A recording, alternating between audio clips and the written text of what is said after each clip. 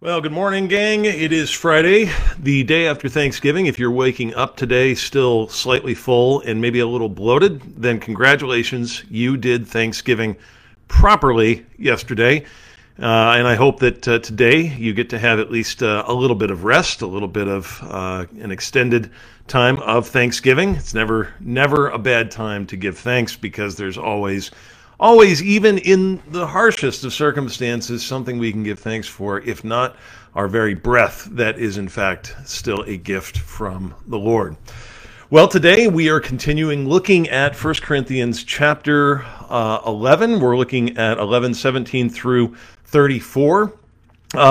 This passage is not nearly as weird as the passage from last week. If you remember, if you were with me, then you know that last week's passage was a real doozy, having to do with women covering their hair and or women having a head covering and making sure that they did it for the angels. And it was all a bit strange, but I at least attempted to try and break down what could have been going on there for you. Now Paul's going to move on to something that seems not quite related, and that is what they're doing around the Lord's Supper. Now, in most of the letter thus far, Paul has been addressing things that he has heard from, or that he has heard directly from them. They've written him about various issues they're facing, divisions and lawsuits and sexual immorality and all sorts of other issues. In this passage, he's going to talk to them about something he's heard from someone else that is reporting back to him a problem they've noticed in the church, and that is what happens when they gather around the Lord's Supper. So let's dig into that. Verse 17 of chapter 11 in 1 Corinthians. But in the following instructions, I do not commend you, because when you come together, it is not for the better, but for the worse. For in the first place, when you come together as a church, I hear that there are divisions among you. Indeed, Paul has already spent a great deal of time addressing those kinds of divisions throughout the letter. Now, in the first part of the letter, the first couple chapters, Paul addresses divisions based on who their favorite teacher or preacher or pastor is, and they've sort of, chosen sides. I'm Team Peter, I'm Team Apollos, I'm Team Paul, and even some, the really pious have been like, oh, I don't need any of them, I'm just Team Jesus. Well, Paul sort of addresses that and says, no, you're all Team Jesus, and stop trying to break up according to teacher. We're all on the same team here. Now he's going to address a different kind of division, and that is between rich and poor, between elite and basically, the masses, the rabble. As much as we'd like to believe that societal, social, cultural differences just go out the window when we gather together as the body of Christ, unfortunately, as we see with the Corinthian church, it doesn't always happen that way. It takes time to beat that out of us because it is in the very air we breathe. And we are not any more immune from it today as people were back then. Class often can find its way into the church even if we're not being conscious of it. I'm reminded of some of the churches that you'll go to see in New York City where there are basically reserved seats. Not anymore, but when they were built, there was certain seats that were in better positions that people actually could pay money for to reserve their spot in that seat. Well, of course, who got the best seats in the house? Well, it was the elites in New York City because everybody was expected to go to church. Therefore, the rich and the wealthy got the nice seats, and the rabble, of course, got the leftover junk in the back. So it's not uncommon. It's not uncommon for us to bring in these societal norms into our churches, and that's what was happening in the Corinthian church. He says, I hear there's divisions among you, and I believe it in part, for there must be factions among you in order that those who are genuine among you may be recognized. So Paul, on the one hand, says there are divisions, and frankly, some of this is revealing who the true from the false is, who the real from the fake is. That's normal. But here's the problem. Verse 20, when you come together, it is not the Lord's Supper that you eat. For in eating, each one goes ahead with his own meal. One goes hungry, another gets drunk. What? Do you not have houses to eat and drink in? Or do you despise the church of God and humiliate those who have nothing? What shall I say to you? Shall I commend you in this? No, I will not. Yes, folks, it's just as it sounds, that's what was happening. There were basically people gathering at the Lord's Supper, and the rich were They were not just eating the bread, but they were also bringing their own food and not sharing it. They were basically filling up. They had made the Lord's Supper into a feast, and the supper with mere bread and wine just became a part of it.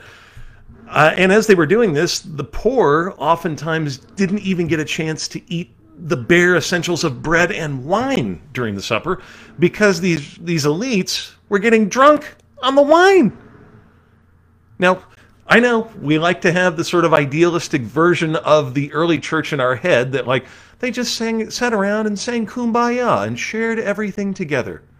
Well, there was a time that was true in Acts chapter 2 at the very end, but it doesn't take much of a biblical scholar to recognize that about 2 chapters later, the strife begins. It does not take long. And here you have such a blatant example of that. The elites with the money are getting literally drunk on the communion wine and eating everything so that the poor don't have even an opportunity to gather to receive the body and blood of Christ at the supper. It's sort of unfathomable, but it's true. It happened. So Paul then goes over again what the meal is really all about. He says in verse 23, "For I received from the Lord what I also delivered to you. The Lord Jesus, on the night he was betrayed, took bread, and when he had given thanks, he broke it and said, 'This is my body, which is for you. Do this in remembrance of me.' In the same way also he took the cup after supper, saying, 'This cup is the new covenant in my blood. Do this as often as you drink it in remembrance of me. For as often as you eat this bread and drink this cup, you proclaim the Lord's death until he comes.'" So what's communion supposed to be about, folks? Corinthian church? It's supposed to be about remembering and proclaiming the death of Christ for sinners. It's supposed to be about everybody receiving together both the body and the blood of Christ for the forgiveness of their sins. It's really that simple. What you guys have made it into is this elaborate meal in which people are getting drunk and people are, absolutely gluttonous, and the poor are left behind. It's the complete antithesis of the point of this meal. The point of this meal is for God to dispense his gifts, and you're hoarding the gifts.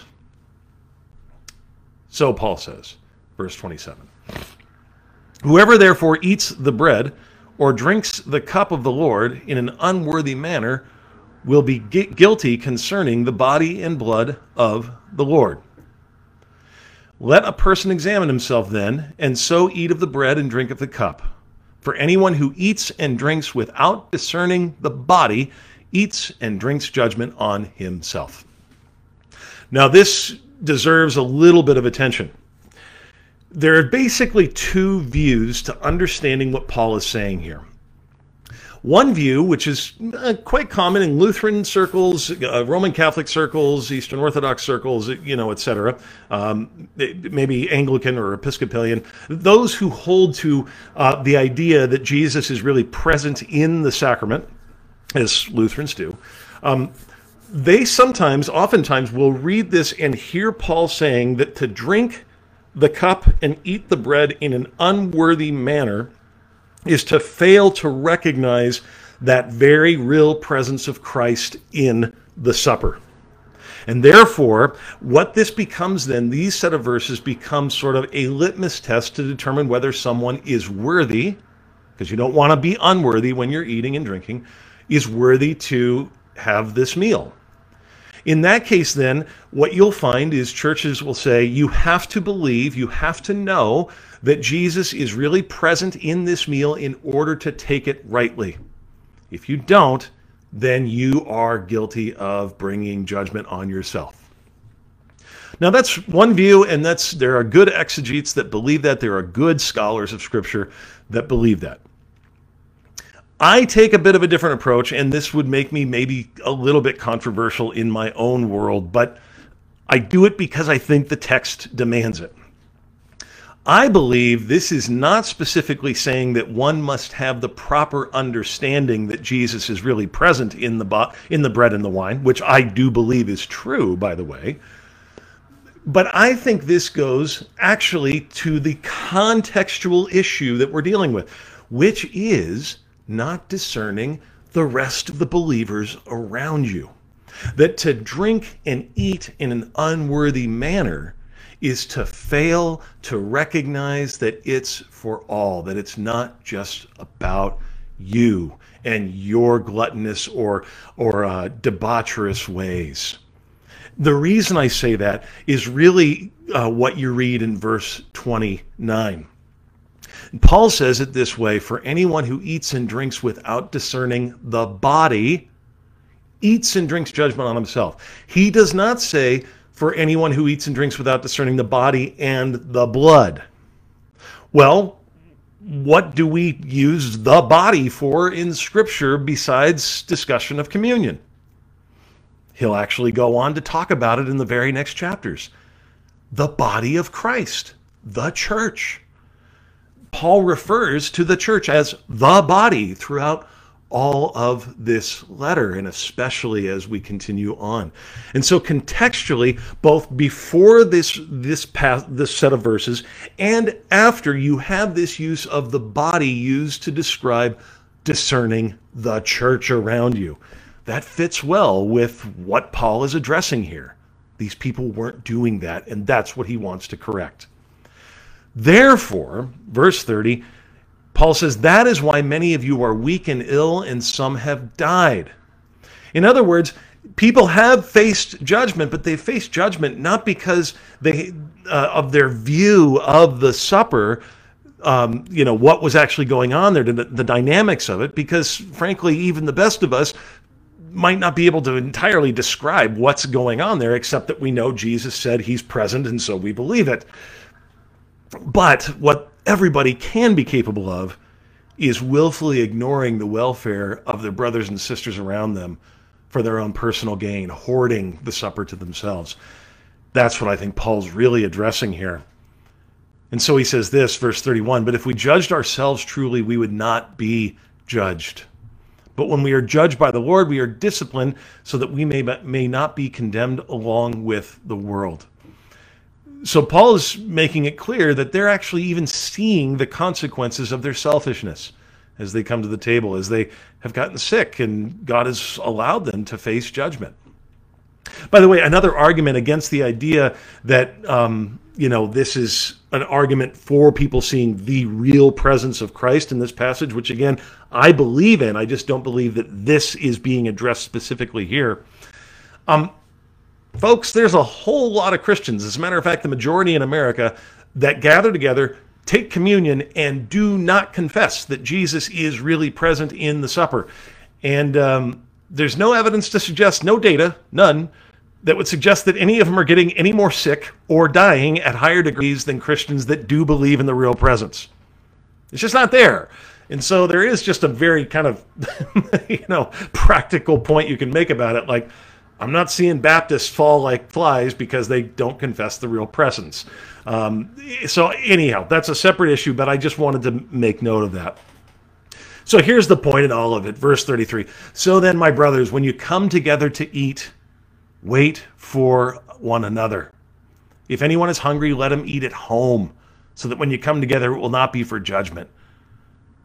And about the other things, I will give directions when I come. And that's alluding to other things that he'll address later on. But the point is clear in this passage. The Lord's Supper is meant to be a time where all of us are actually brought to equal ground before the foot of the cross. There's maybe nowhere more clear, that's more clear in the Christian's life than when one comes to the altar, whether rich or poor, no matter what societal background, no matter what cultural baggage they walk in with, no matter what sins they have struggled with during the week or committed in their past. Everybody stands before the altar, confessing they are sinners in need of the body and blood of Christ that has won for them salvation and has earned for them forgiveness. That's the idea. Heaven forbid we do anything to prevent people, no matter where they're coming from receiving that gift, because that gift is what this whole thing, what Christianity is all about. All right, that is it for 1 Corinthians chapter 11. We'll take up chapter 12 next week. I hope you have a great weekend. Join us.